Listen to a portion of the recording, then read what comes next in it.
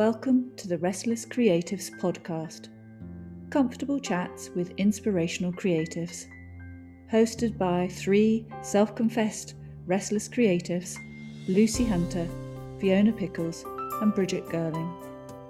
This week we chat with the incredibly thoughtful and all-round creative Jesse Quin. He is best known perhaps as the bass player in globally famous rock band Quin. But over the last few years, alongside his music, Jesse, as a huge supporter of all the creative arts, has also developed an amazingly nurturing creative hub called Old Jet in his home county of Suffolk. He chose a good setting. It's so inspiring. The UK's most famous alien sightings were reported here 40 years ago. Jesse says they're still resident.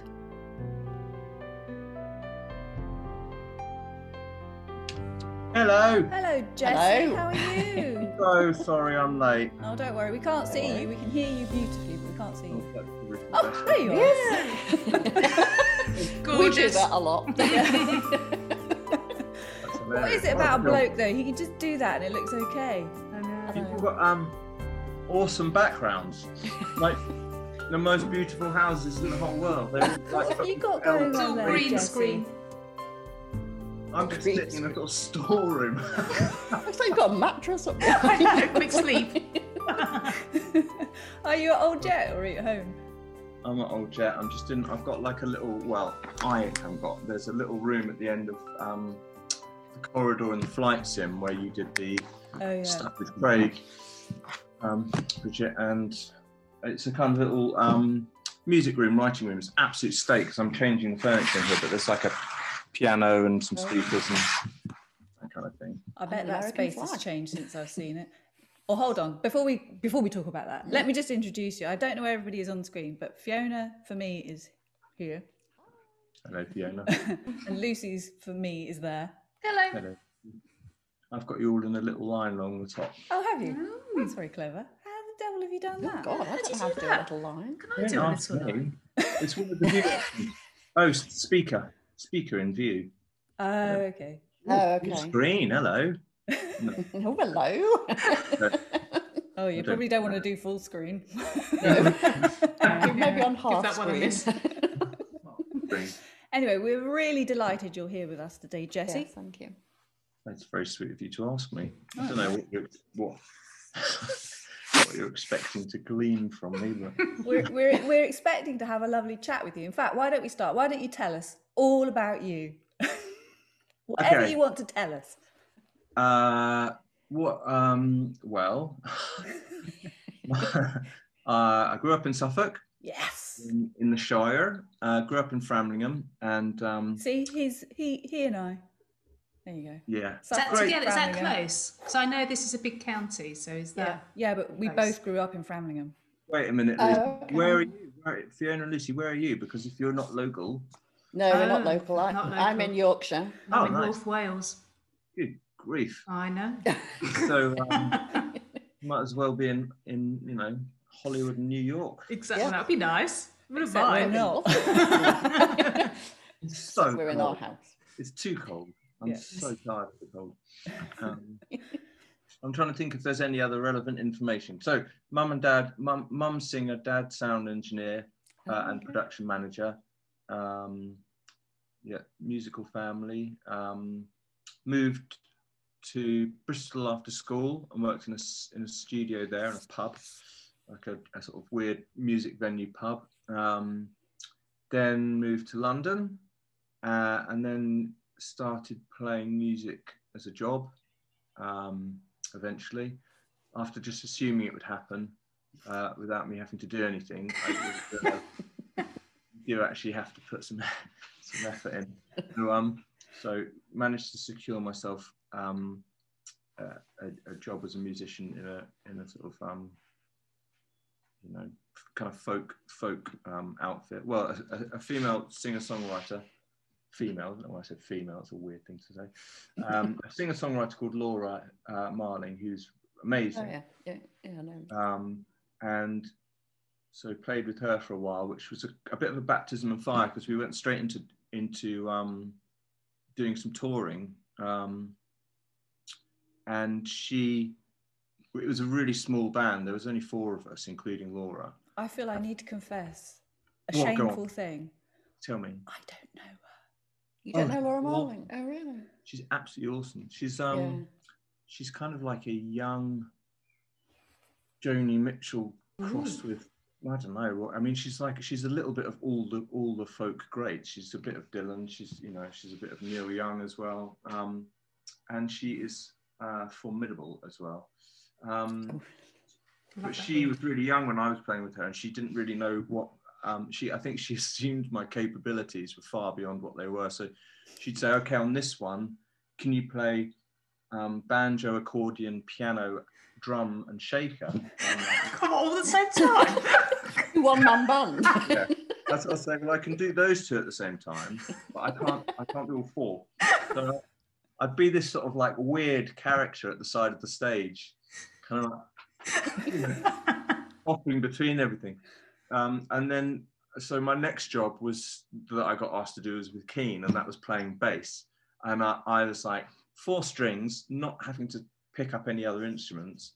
This is ideal.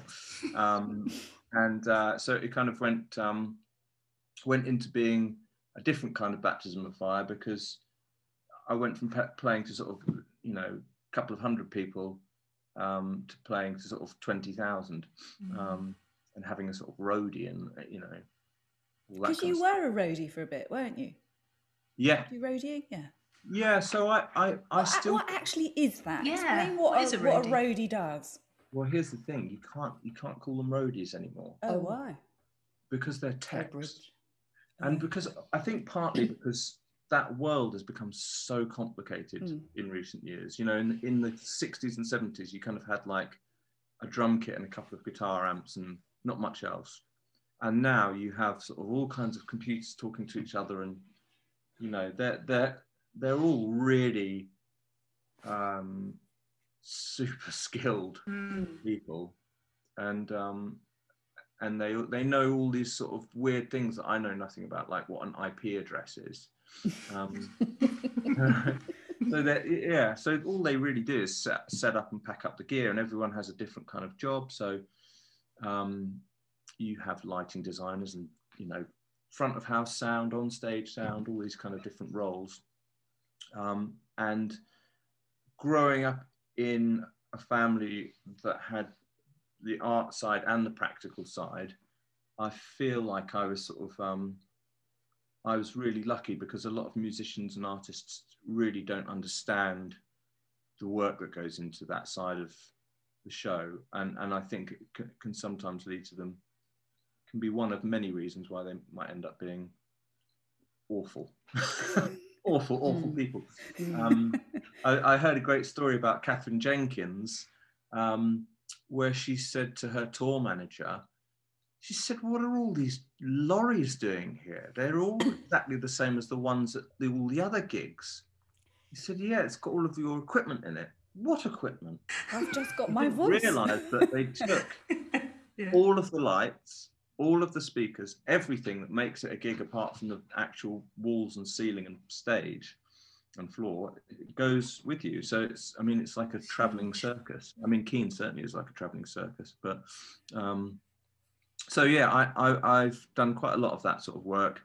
Dad started me doing sound engineering stuff at quite a young age and helping him on jobs. So did he tour as well? Is that what he did? He didn't do a lot of touring, actually. He mainly did locally, sort of local stuff. And he was a cabinet maker and builder by trade. So he was a very sort of practical guy. And he got into it because someone said, "Can you build me some speakers?" And he sort of, being the kind of guy he was, he said, "Well, if I'm going to build some speakers, I'll build do it properly. I'll try and do some really good ones." And he got really interested in it and bought the amplifiers and all the stuff that you need if you've got speakers. And then kind of fell into that world and really, really liked it. And there is a sort of practical side to all of that technology that gets overlooked. All the physics of hanging a bunch of stuff in above an audience and stuff, which is you can imagine these days the health and safety side of it's it huge. is really intense. Mm. So, well, that's me really. And then we stopped doing Quin in 2013. We all needed a break from it. And I moved back to Suffolk, which I promised myself I'd never do. I was ready to move to New York. I was like, I'm going to go do something cool and fun, and then moved back to where I came from. And now I can't imagine living anywhere else. I absolutely love it. There is something about our county. It just draws you back. So many people leave and come back. It's weird. And do you know what? I've had a sort of sad realization lately that when I moved back, I was like, you know, we're the kind of young families coming back, you know, we're the youngsters. And just recently, I think because of COVID and everything, people have been moving out to the country.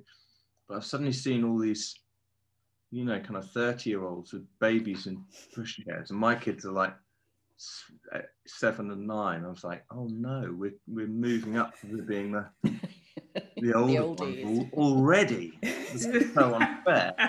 You'll be middle-aged before you know it, Jessie. Yeah. I'm going to be 40 in 5 months. God, 40? That's awful. Says Lucy, the youngest of us three, which she does mention quite a lot. Yeah, she does. Drops it into the conversation. Yeah, still the other end of 40 though. Well, as long as none of us act it, it's all right, isn't it? Yes, exactly. Well said. Yeah. So tell us about Old Jet, because you came back to Suffolk and you wanted somewhere to presumably be your bolt hole, your base, your recording place. Yeah. And is that how Old Jet started? Yeah. So I think I have the blessing and curse of basically always confidently following my nose in life and never really having any plans, but just getting on with things regardless. And you know, like I say, that can be a blessing and it can be a curse. And I had a small studio in Wandsworth when we were down in London, and so I had some equipment. And when I came back up here, we packed Quin in for a while, and I was kind of thinking about what I wanted to do. I didn't know if I wanted to start doing some getting into record production or working with different people, but I knew I wanted to set this gear up that I had somewhere. And my dad's PA company was at Bentwaters, which is this old US Air Force base in, you know, proper rural Suffolk. Famous And for he said, aliens. yeah. Oh, okay. What, real aliens? Yeah, The famous real Rendlesham aliens. incident. Those guys are still around. They're great fun. Actually, Aliens. it feels like it on Bentwaters, doesn't it? You can really believe that's true. It is a super eerie place. Yeah. But really, what's sort of magical about it is it's got this kind of, you know, the Americans left here in '93, I think it was. And so it's been kind of, when they were here, everything was immaculate. You know, every blade of grass was exactly the same length and the same color green. And now it's got this slightly kind of dystopian thing going on, but in this beautiful English countryside. So, I mean, I absolutely love that. I've got no desire to be in a kind of on like an industrial estate or something with my creativity. You know, it works for some people, but I need a bit more help than that. Anyway, so the landlords, Dad introduced me to the landlords, and they showed me a couple of small buildings that would have been great for a studio. Just so you know, I always give the long answer. Oh, it's like this me. is what we want. It's always the really long answer. That's good. And I sort of looked at these studios and I thought, oh, this is great. But, you know, having just come from London, I thought, I'm going to get so bored and lonely out here on my own. And, that, you know, I might go a bit mad. So I asked them if they had any bigger buildings that I could potentially take on and share with a couple of people. And they showed me this building that you're familiar with, Bridget, where you know, not the flight sim, but our kind of main building. And you've walked in through the front door and seen it that way. But when she showed it to me, we walked in from this end door, and the building was derelict, completely like being taken back by nature, and there were dead rats everywhere. And we walked through this end door, and I was a bit kind of like, you know, I like a challenge, but this is this is pretty intense. But we walked into this room and it had this kind of built-in stage. And I was like, wow, this is like a little venue, you know, you could have a gig in here. And we walked around the building and I just got this sort of feeling that I had to do something with it. I was meeting loads of interesting people, having convinced myself that I was moving to a cultural wasteland. I sort of all these people around that were amazing artists and musicians and photographers and stuff. I thought, oh, maybe I could just do this building up and rent it to a bunch of people, rent spaces to a bunch of people, and just see what happens. And I didn't have any money to do it. How long ago was this? This was 2013. Okay. Yeah, so I didn't have any money to do it. I knew I didn't want to have like one of those kind of arts places where you're constantly kind of going cap in hand to the Arts Council and stuff. So I thought, how can I make it a viable business? So I took on one of the hangars and rang around a bunch of, you know, roadies, techs and bands I knew and said, look, have you got any gear that needs storing? It's cheaper than London. You store it up with me. It's way cheaper than London. Nobody will ever find it. It's in this windswept, strange place. Never be nicked. And there's aliens guarding it. Just up the road, 2 hours up the road. And so I filled this warehouse with stuff that instantly became, you know, a small business and trickled money into me doing up this other building, which I started, like I said, I didn't have anything to do at the time. And we had a bit of money put aside for because we were renting, we wanted to buy a house. So we had basically a deposit put aside. And we kind of lived on that a little bit for a while. And I maxed out, I basically got Barclays to put my credit card up to like 10 grand and maxed that out on paint and skips. And, wow, that's a lot of paint. Yeah, and light bulbs. Honestly, these, you've never seen so many light bulbs in our building.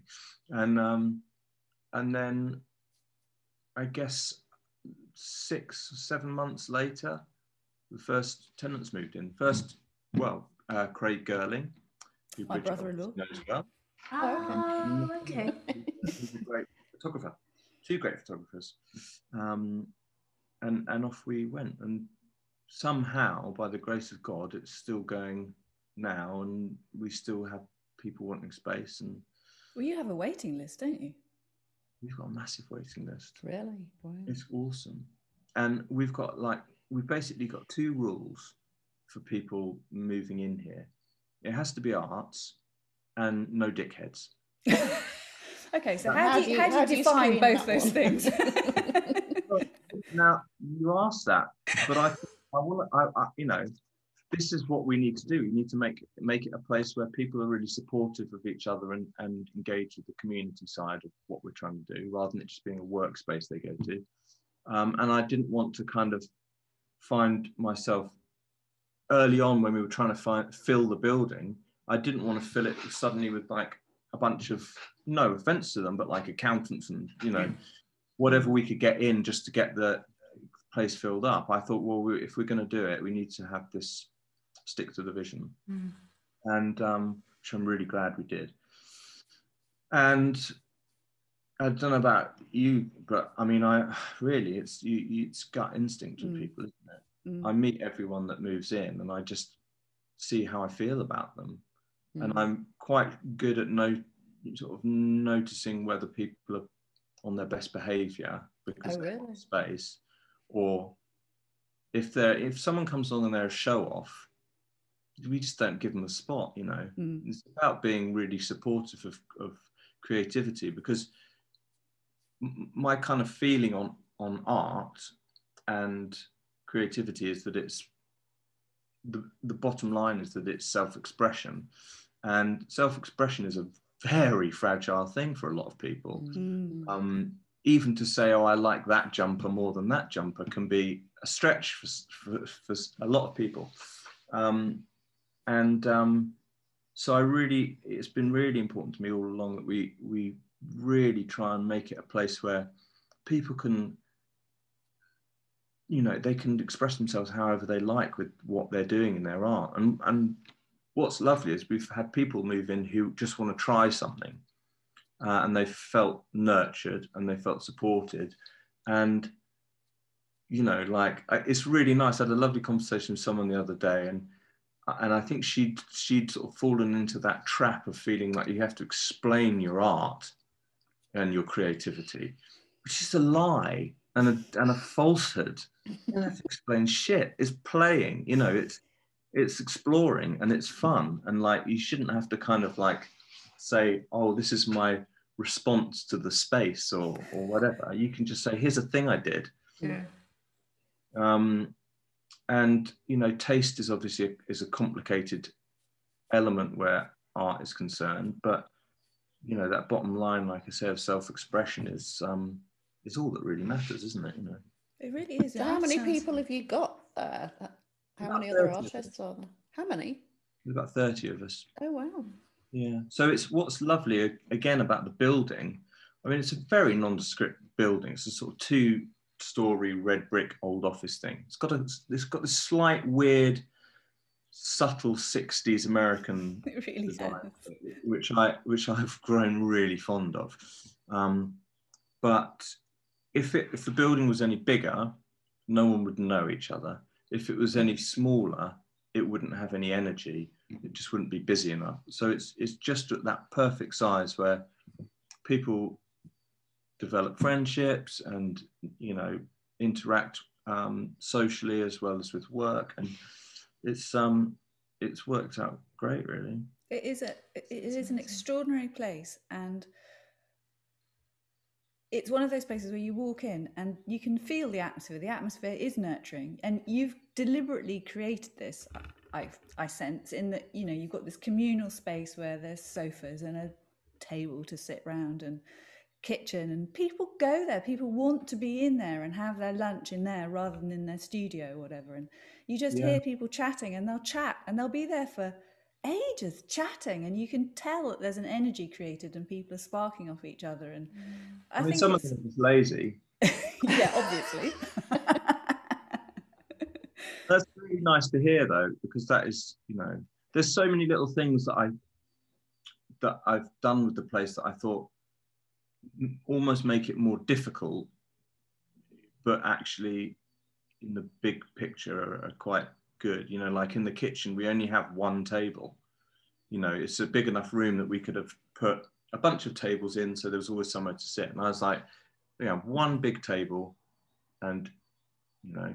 But it makes it feel like a family room, which is really clever. Whether that was deliberate or not, it's really clever, because you've got like your sitting room with the sofas, and then you've got this big table, and you just feel, well, that's where I'm going to sit with my bowl of soup I've just heated up or whatever. And then other people come and join you. You don't have to sit in isolation. There's somebody who's going to come in and have a chat with you. There does seem to be this weird thing with arts places where they kind of go in one of two directions with their kind of presentation. One is they'll be kind of super messy, artsy, loads of stuff in the corridors and stuff. And I find those places really inspiring, and I love them. And part of me wishes we had a bit more of that.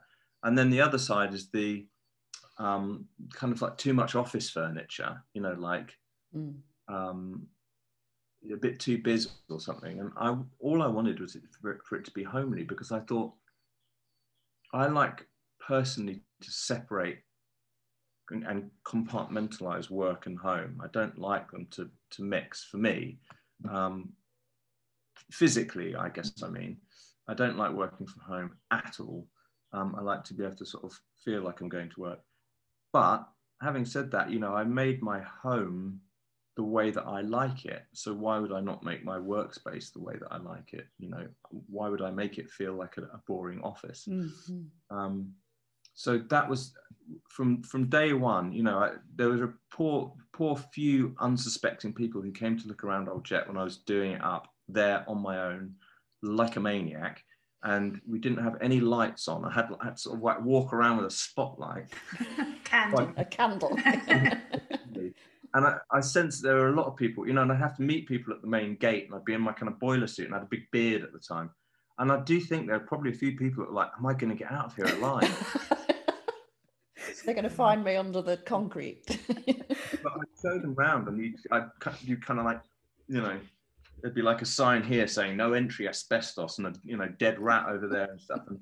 And weirdly, the take up wasn't great. So I thought I'll sort out the kitchen, because the kitchen's the heart of the home, and I'd like it to be the heart of this place. So I put down some nice flooring, painted it some super middle class Farrow and Ball colour, and kind of made it feel homely. And then and kind of did the corridors a bit. So then people came in and they were like, oh, I see what the feel is and the idea. And then we just did the rooms to order. So, we'd have to put down screed flooring and paint that. And there's a lot of ripping out old stuff to do. But maybe that's another reason why it's been so successful, because you slowly allowed it to grow as people joined you to the point now you've got this huge waiting list. Yeah. I imagine you're still growing as well, because I know there are other buildings in and around there. Honestly, my dream is to take on this other building that's kind of just opposite us. That's basically a single-story version of what we've got, and it's. Is that the one with the holes in the roof and everything? Lots of green growing up. No, not that one. Not that one. Directly opposite, there's a hangar. Yes. It's behind that, so we put a track around to it basically. But I'd love to take that on and have ceramics and sculpture and stuff like that going on, a bit more of the kind of messier end of the arts. You've got a lot of musicians and photographers and stuff in the main building, who are quite that's definitely the tidier end of the arts. But it's just the outlay. I don't have time to do the work myself now, and you're talking about, like, just to get the keys, do all the deposits and legal fees is like 15 grand, and then you've got to do up an 8,500 square foot building, rewire it, put a boiler in, all of this stuff. So I'm kind of chipping away at that in my mind. I had a really interesting conversation with someone a couple of years ago that, as creative people, you might be interested in yourselves, that was about why you make decisions and why you do things, and idea anchoring. Have you come across that before? No. Idea anchoring. It's a really fascinating thing to keep at the back of your mind when you're making decisions. It's the basic concept is, if I show you a bunch of flowers and they all stick up like this and they're all yellow, and you've never seen a bunch of flowers before, your brain says, that's a bunch of flowers, tick. If I then come across you come across someone else and they show you a bunch of flowers that's all different colors and it's kind of a sphere, they're like, well, that isn't pointing up in yellow. It's not quite a bunch of flowers. I don't know if I like it. And that's a very simple example, but when you apply that to sort of bigger things and creativity, it can be really dangerous, and it can be a trap that you don't realize you've fallen into. An example I've had here recently is my recording studio. My idea anchor is the recording studios that you had in the 60s, where there's a big mixing desk and a window, and then a big room with a band playing in it, which is what everyone thinks of when they think of a recording studio. That's what I visualise. Yes. And Sorry. Yeah, that's an idea anchor, and everyone would have it. But if you walked into my studio, you'd probably think, well, what madman works in here? Because I've laid it out how I want it to function and how I want to work in it. So it's kind of, the big room has got all of the mixing desk and all my keyboards and everything's kind of round in a big horseshoe shape, and it's completely kind of weird, and there's no big window at all. It's just a door through to a smaller room. So the reason I did that was because with that idea anchoring approach to the studio that I had before, it was slowing me down, because I was forever having to go through into another room or take one thing out and go and get another thing and set it up. So I threw that away, and I've tried to apply that a bit to Old Jet in general, and in my thinking about what workspace is, what is conducive to creativity, and also remembering that it's not just my taste, there's lots of people with different tastes wanting to use the space. And with regards to this other building and kind of expanding it, I guess I want to make sure that I'm doing it for the right reasons, and not that it's this kind of idea anchor of what an arts centre should be, because an arts centre can be whatever I want it to be. I'm in charge. So there's that side of it, and then also, of course, we're all hugely guilty, whether we admit it or not, of being somewhat obedient and subservient to our egos. And I had to ask myself, am I wanting to take that building on because I want Old Jet to be bigger and better, and be the best in the area? And yeah, of course I do. I mean, I'd be, lying if I didn't say I didn't want it to be great and everyone say, this place is amazing.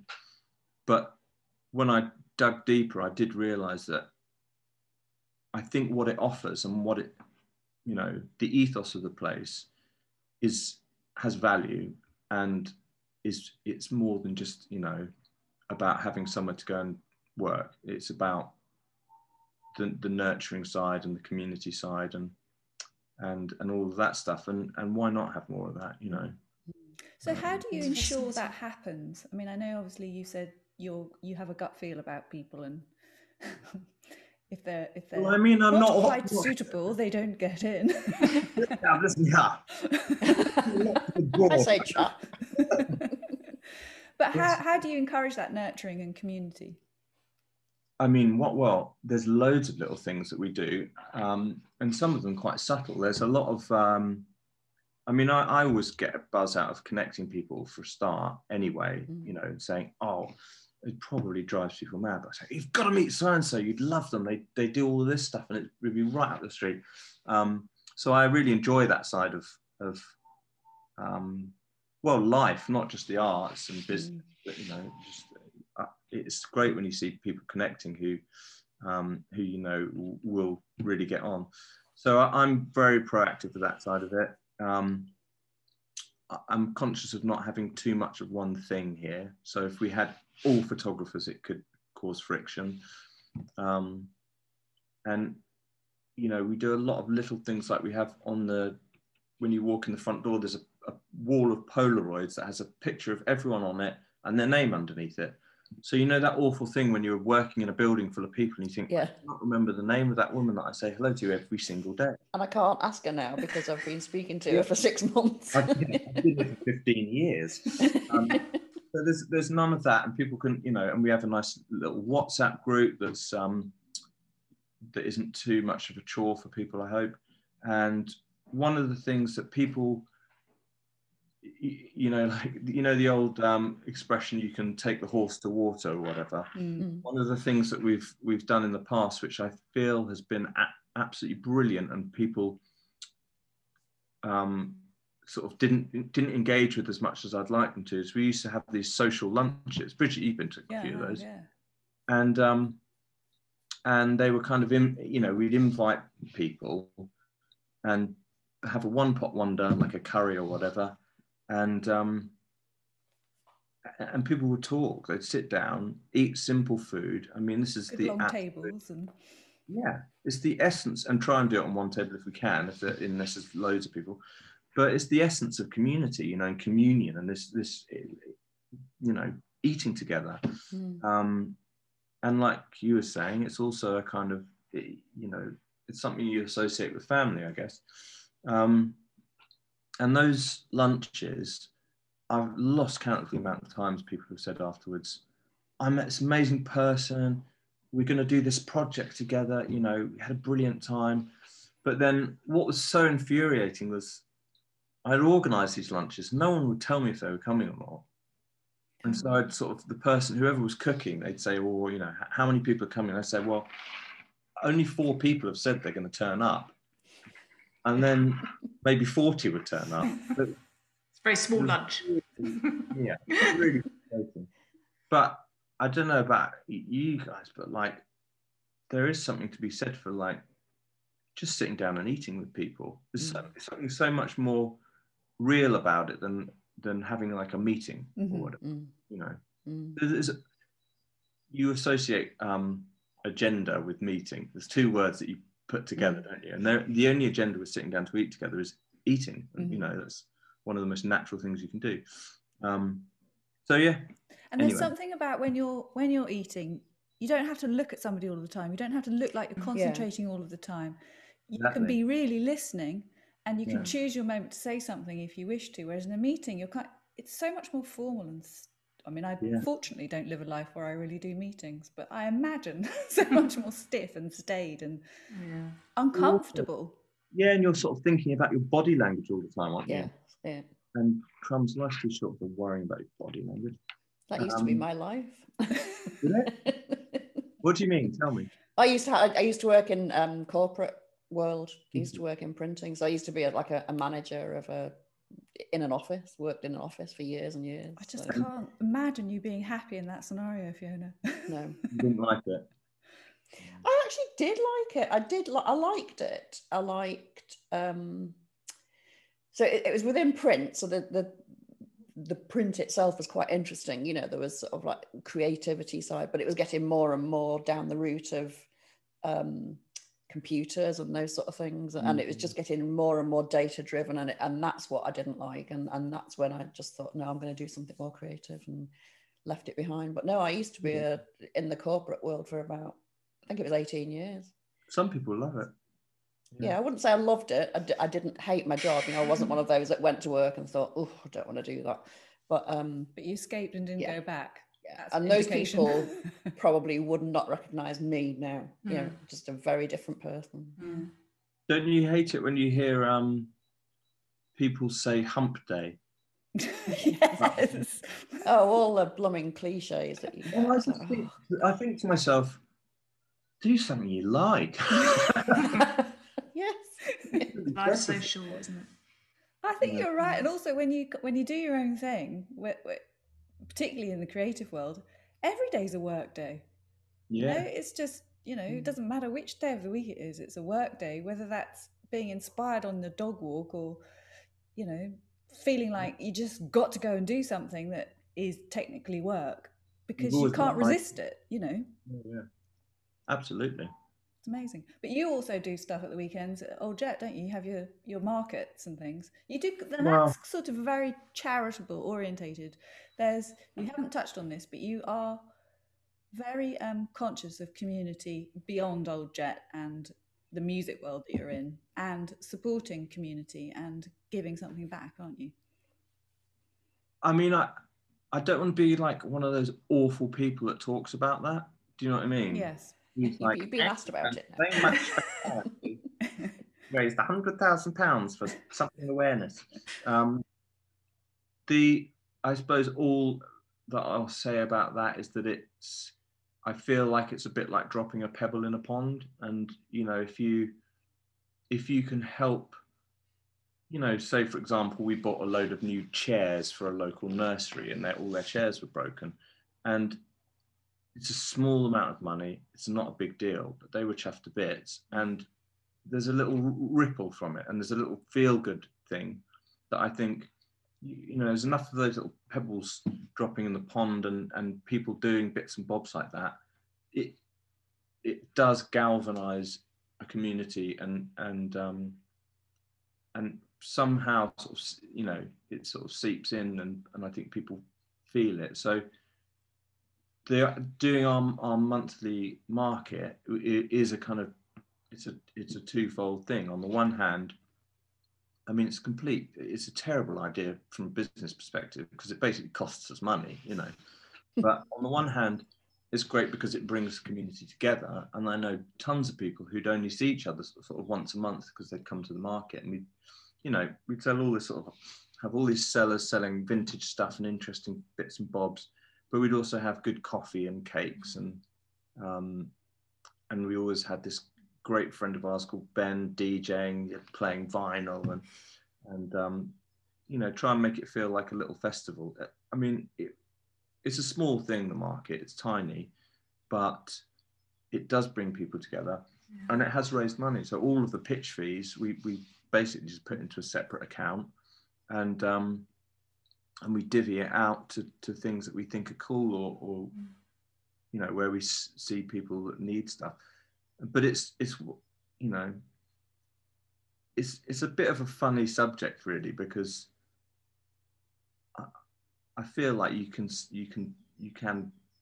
I don't know. I sort of think you should do that stuff in secret, and we always did, and then recently, well, I say recently, a year or so ago, someone said, you really must tell people about that side of the business, because people love to know that, and it inspires them to try and do stuff for their community. I'm still on the fence about that, but well, I think I know what you mean. I think it's like when people ask you to give something to charity and you think, well, you don't know what I already do, because I do it privately, or I make my donations to causes that are important to me. And I only have a small pot and it can only go so far, and I've made my choice. And you should never feel like you have to explain that to anybody, I don't think. But I do think the person who said that to you about your the market, I think it's very valid, because if you didn't make it clear that what you collect goes towards charitable things in the community, people might just think that, well, that's just another exercise for bringing in money to Old Jet, which isn't the case at all. And in fact, I imagine the effort of pulling that all together every month, you know, that's not a simple thing to do, to the communication of making sure that people are coming and getting the information out there to potential people who can come. And it's, well, even just setting it up is, you know, setting it up and packing it up is a day and a half. And booking all the stalls, there is a lot involved. And, you know, every penny that comes in from the market, we don't cover our costs and then whatever's left we put in the pot. Every penny that comes in goes in the pot, and our charitable contribution is paying Ellie to do the work and stuff. And there's been some really cool stuff that's come out of it, and also, like, it is really fun, the market. You know, if you can do something good and it be fun, that's all right. So that's definitely a win-win, isn't it? Did it carry on over COVID? No, we stopped when we had to stop, and then rather than kind of starting up and stopping again, when I say we, Ellie, who works for me and is awesome, we had a chat about it and basically decided, let's not do anything at all unless it can be really fun. So, you know, like I'd sort of had this vision in my head of like the market with everyone in hazmat suits, and it just would be rubbish. It'd be horrible. So, gas masks. We've got some old US Air Force gas masks kicking around you can borrow. So, you know, the event side of things, we've got no plans at all. I mean, we've only got one potential event that we're going to put on, which I think would be absolutely awesome, which is with the Royal Ballet's in-house pianist. Oh wow! And she is just like sensational on the piano. So we want to do an outdoor thing with her and another girl who does modular synthesis. I don't know if you know, like synthesizers, kind of weird keyboards. It's kind of all of those built into like one big thing, and it's completely unpredictable, and it's almost the absolute opposite end of the spectrum to kind of a classical pianist, where you're really, really governed by the piece that you're playing. And with modular synthesis, the equipment does the thinking for you almost, and you have to kind of keep up with it. It'd be quite cool to do that. I really hope you can do that. But yeah, like I say, I don't want to do anything at all until it can be fun, you know. That's how I feel so about quite a lot of things. Yes, we haven't done anything for a long time, have we? I was looking at the website, and I was looking at the residency side. How does that work? Is that a space that you can sort of like rent or have for a week or something? Yeah, so we've got a room in the main building. I should mention we've got 5 buildings now. So it has grown quite big, but the main building, that's the kind of heart of the place, there's a room in there which is, I think it's about 7 meters by 5 or 6 meters probably. and it's got blackout blinds on the curtains and on the door, and there's a sofa bed, and it's basically just a big open space. It's got white walls, it's got an easel and a desk and some lamps and sofa, the sofa bed, a stereo. It's got a little piano, and what we do is we just let people book in for a week. They can stay if they want to. There's a shower and stuff. Most people don't want to stay because it's hella creepy here at night. Oh. With the aliens. With the aliens. I've been there and it's quite late and it's quite creepy. But I got weirdly used to it. I quite like it now.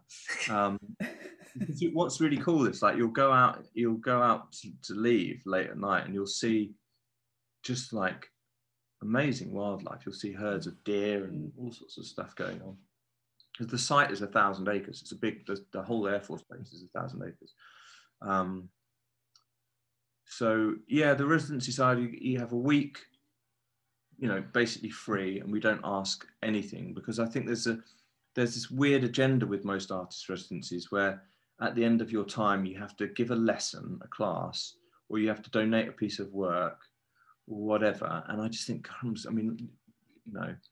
you're instantly attaching a kind of a weight to it that's utterly unnecessary. And if you've got the space and can do it, then why not? It's cool, and you meet interesting people, and it's all, again, just part of your kind of bigger, wider artistic community. And then, so what we do so that we're not completely shooting ourselves in the foot financially is we then just charge a small amount if people want to do more than a week, just so that it's not kind of permanently being used for free. And we'll sort of limit each residency to 2 or 3 weeks. But it's something that's in its infancy, but it's really, we've got probably 5 or 6 booked in at the moment. The diary got completely wiped out residency wise, obviously, because of COVID, and that's just starting to get going again. But they're cool. I like them. Yeah, no, it looks really interesting. It's like, because often we're looking for sort of spaces, and it just sort of resonated from that point of view. It sort of felt, you start thinking, oh, is that the sort of place that we could do something? I mean, I don't know if it is, but because we're always very, we use a lot of water, so it would have to be at the messy end. The floor we would definitely be the messy end. Yeah, Jessie's seen me arriving, leaving leaves in the corridor. And I'll never forget, we had one of the things that Bridget was working on we've got this building called the Flight Simulator, which is an old flight simulator training building. Oh, wow. And the main room in it is 50 feet by 50 feet by 35 feet. So it's almost like a big cube, isn't it? It is. It's massive. Yeah, it's a wicked room. But you came in and made this beach scene. Do you remember? Yes, I remember.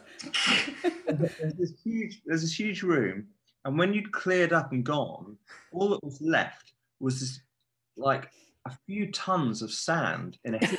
You didn't clear up very well then, Bridge. Well, I haven't got very big muscles.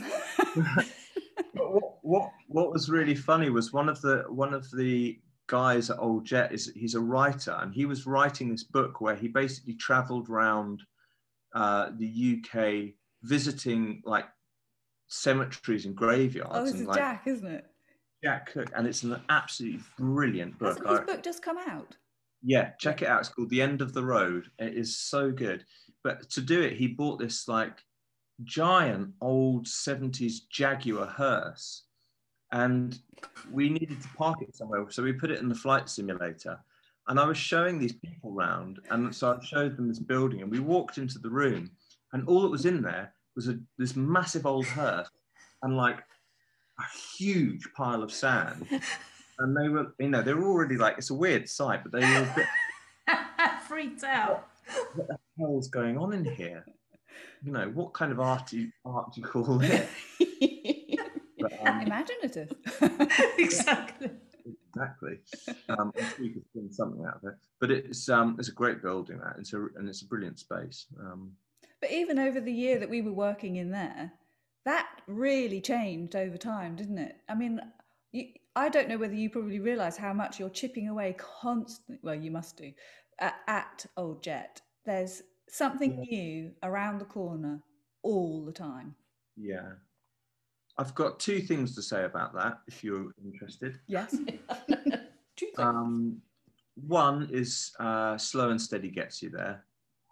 I don't think you have to rush these things. And sometimes people will come back and they say, have you done such and such? And I'll think, well, I've been talking about it for 5 years, but the time hasn't been right, so I don't care.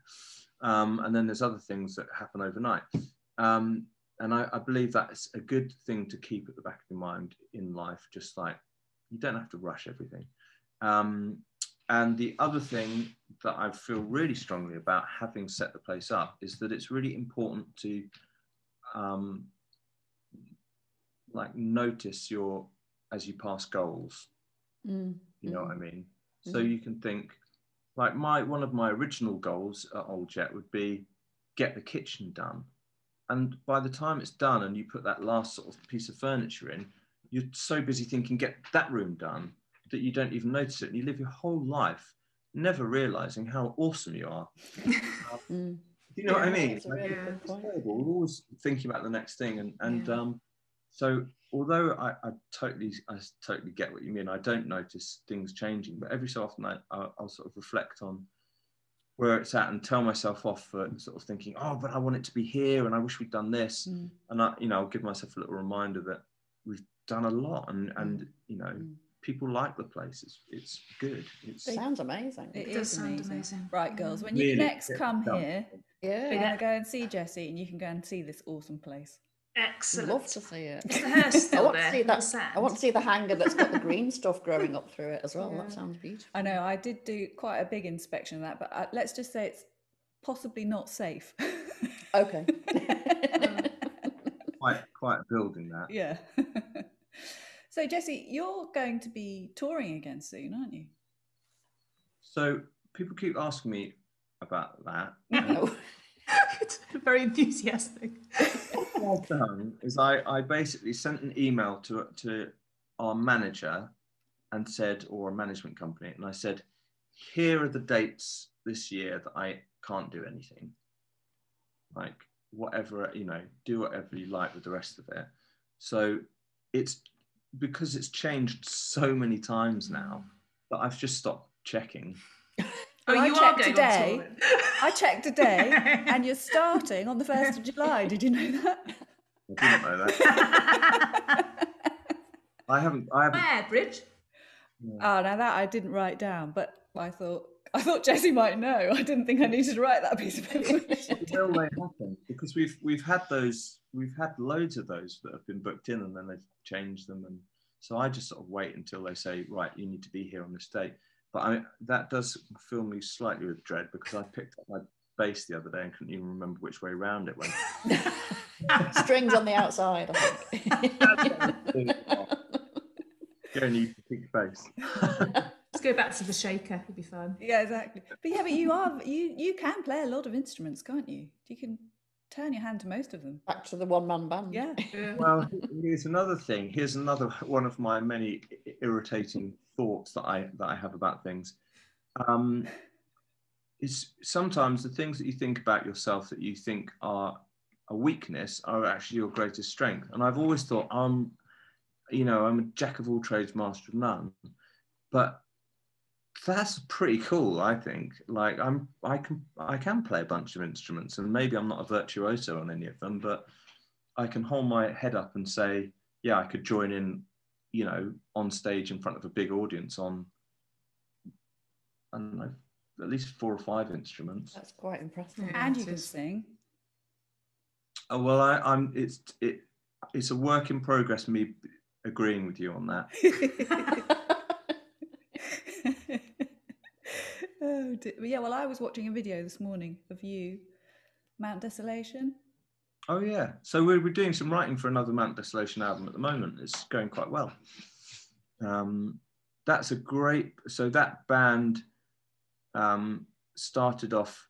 We were on tour in around Europe, and we were in Dublin, and we were staying in this amazing hotel with a kind of like peat fire and all this stuff. it got really late, and me and Tim from Quin were up with our manager Adam drinking Guinness, and we said, oh, wouldn't it be fun, because Quin is a machine with a lot of money involved and a lot of people involved, and it has to work really well. We sort of said, oh, wouldn't it be great just to record an album in a day and call it like My Dog Has Fleas, and it just be like a hoedown record. So we said, oh, let's do it, you know. And then we both wrote a few songs for this kind of hoedown record that actually were really good. And we were like, oh, maybe we should take it a bit more seriously. But a big part of that original spirit remained, and we recorded a lot of it live. We just got a bunch of friends together for it. And I love that first album we did. It's really special. It's got a lot of emotion in it, even kind of sort of almost accidentally, because it was a bit like, you know, in the tradition of country music, it was a storytelling album. So you're kind of writing about a lot of it's fiction, but you in doing that, you also obviously impart your own kind of experience into things. So yeah, we're doing another one of those. We did another one in 2018, which was fun, but yeah. You seem to be very good at finding avenues for your own creativity. You know, you're not just satisfied with one place, one area. It seems like you have a need to enmesh yourself into all sorts of different creative avenues. He's a restless creative. He is a restless creative. Exactly. He's our person. It's very easy, I think, especially for creative people, to think that is what your teachers called at school not concentrating. Yes. Lack of focus. Not focus. They didn't spend so much time looking out the window. So the first time a teacher said that about one of my kids, am I allowed to swear on here? Yes. Yeah. My wife said, well, they shouldn't be such a fucking boring teacher. It's so true, isn't it? You know, I mean, it's true, just... So the other day, I've been doing this Artist's Way course. I don't know if any of you have done that, which has been really fascinating. And one of the things in it was looking at kind of your sort of formative years as a creative person, and trying to get my head around that. I called my mum and said, have you still got my school reports? And she dug them out from somewhere, and I read them all, and I felt like crying. I mean, it was horrible, absolutely horrible. Even music, you know, there was one that made me, they basically all said, he's obviously an intelligent child, but just doesn't try. He's disruptive, you know. And one of them cracked me up. It said, exam result, 96%. Admittedly, his exam result is very good, but, but he's still disruptive and could do better. I was like, good grief. Well, I felt really affected by it. And I thought, oh my goodness, you know, what impact has this had on me as an adult making art? And so I put it on Instagram, and I've got a real love-hate relationship with Instagram. But the side of it that I do like is any sense of actual vulnerability or sharing of experience, like kind of real experience. And I said, you know, this is kind of funny, but I found it quite emotional. And I could not believe the number of messages I got from people saying all of my report cards are exactly the same. And you're talking about people that are really successful in all kinds of fields, and, you know, and even people that, I don't know, just have fallen into a job and plodded along with it or whatever. And it made me feel a lot better, but I also thought, like, what the hell? This is not how we should be bringing up kids. Absolutely.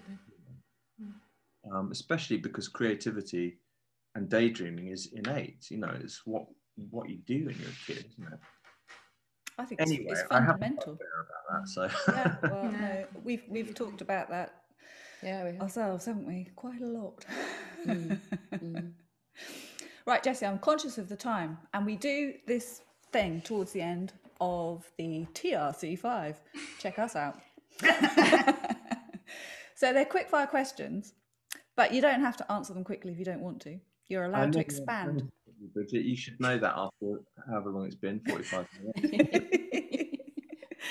But this first question I wanted to ask you, I was going to ask you another question, but so I want to tell you why I'm asking it rather than it being a quick fire, because I know that despite the fact that you said you didn't really want to talk about charity too much, I know you did the War Child thing with Old Jet just recently, and I know you've got a history with them as well, haven't you?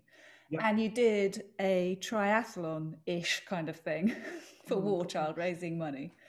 Yeah. So my first question is, run, walk, or cycle? Well, it depends on the context. I mean, I don't want to go into another rambling. Which of the three do you prefer? What I've learned recently about running, I got quite into running, and I got into that terrible thing of just sort of constantly chasing a new personal best. And I went for a run with a friend of mine who's a bit older than me, and he said, "Oh, can we walk for a bit?" And I was like, "God, what are you talking about?" You know. And we walked, and we were up around Sutton Hoo, which is, I don't know if you've seen the film. Yeah, the film. Big, but we were up round there, and it was early morning, and I was like, "This is super nice. Why would I not stop when I'm on a run and like see the surroundings?" So I don't know. We all put too much pressure on ourselves, don't we? So your answer? My answer is run. Oh, it is run. I thought you were going to say walk. Yeah. Yes. Okay, right. Next question. Singing or bass? Oh, I don't know. I mean, I find it's funny how, I'm not going to start rambling, I promise, but singing. We like rambling. No, we do like rambling. I find a lot of the things that we are passionate about in life are the things that bring us the least joy. But we just have this built-in kind of desire. And I feel a bit like that with singing. I hate the sound of my voice.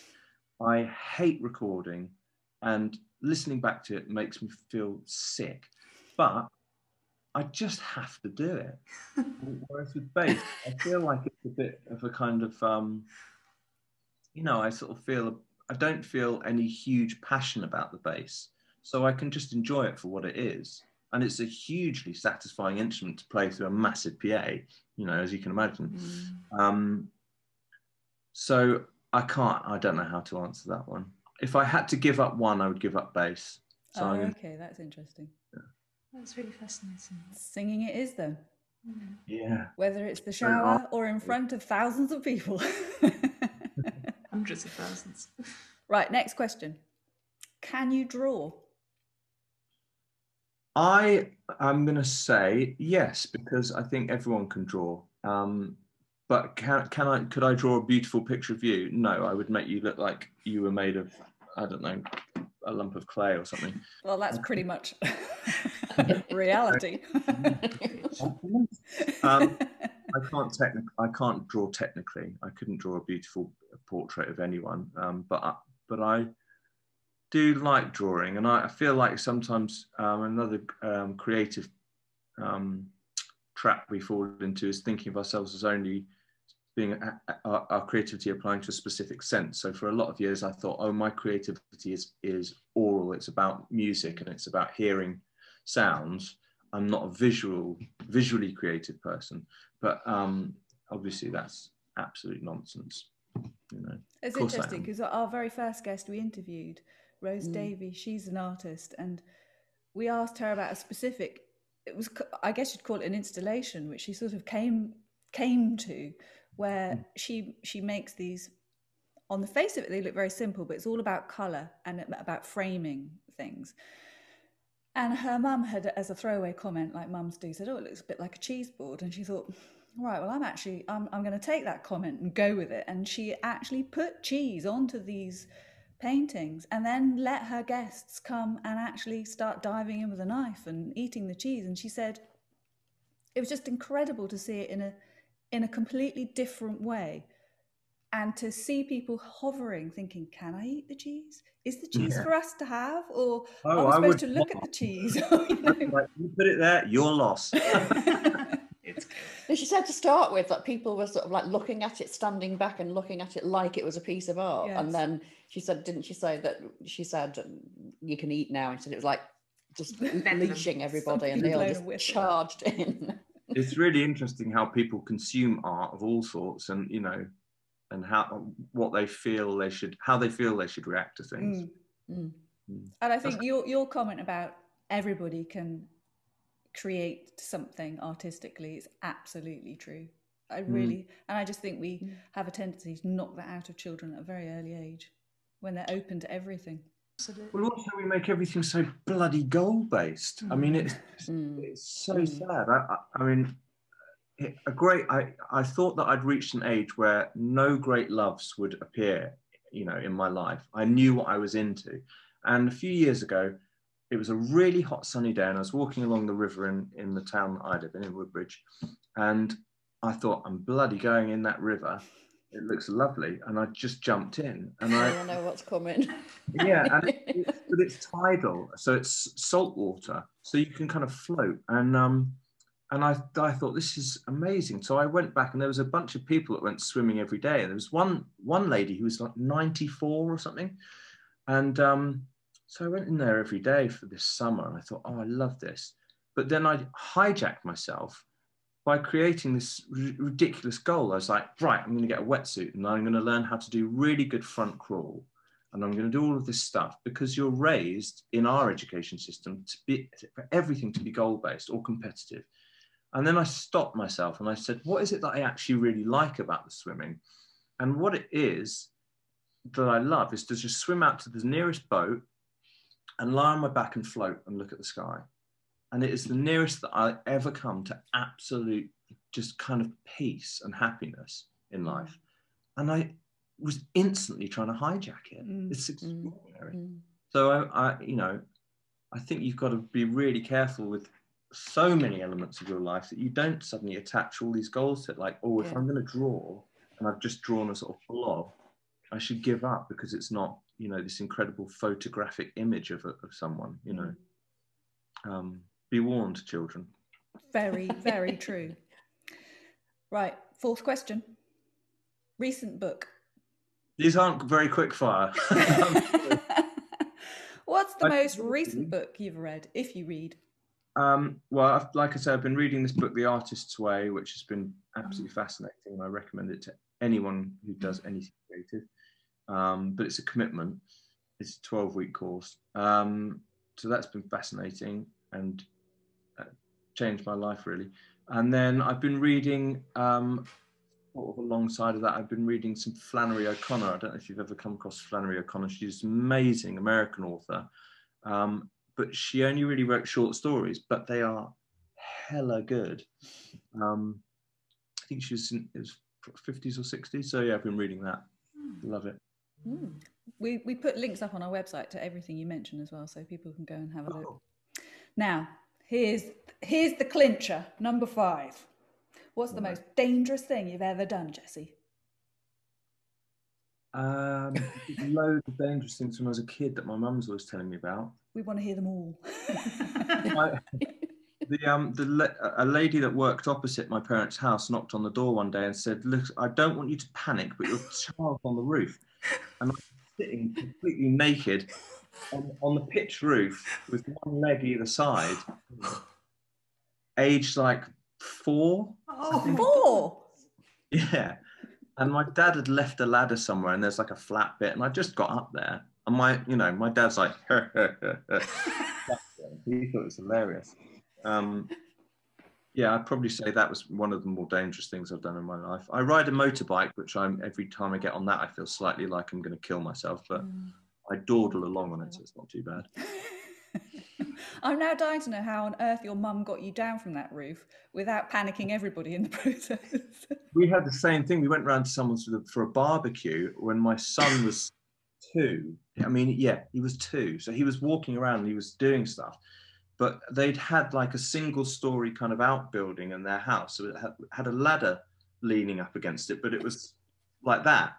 So the top of the ladder went way above the building.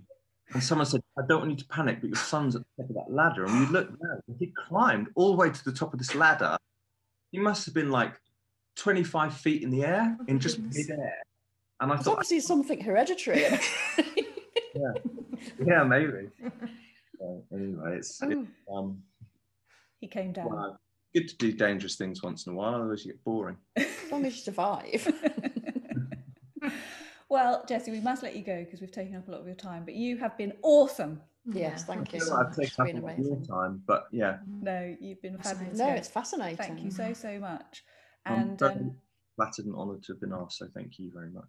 well, you were an obvious choice, but particularly because of your support of the creative world. I just think that's I think having the position to do that is a really awesome thing. It's a lonely thing being creative on your own, and then very often you are on your own. So Well, Love to come and see you at Old Jet, all of us.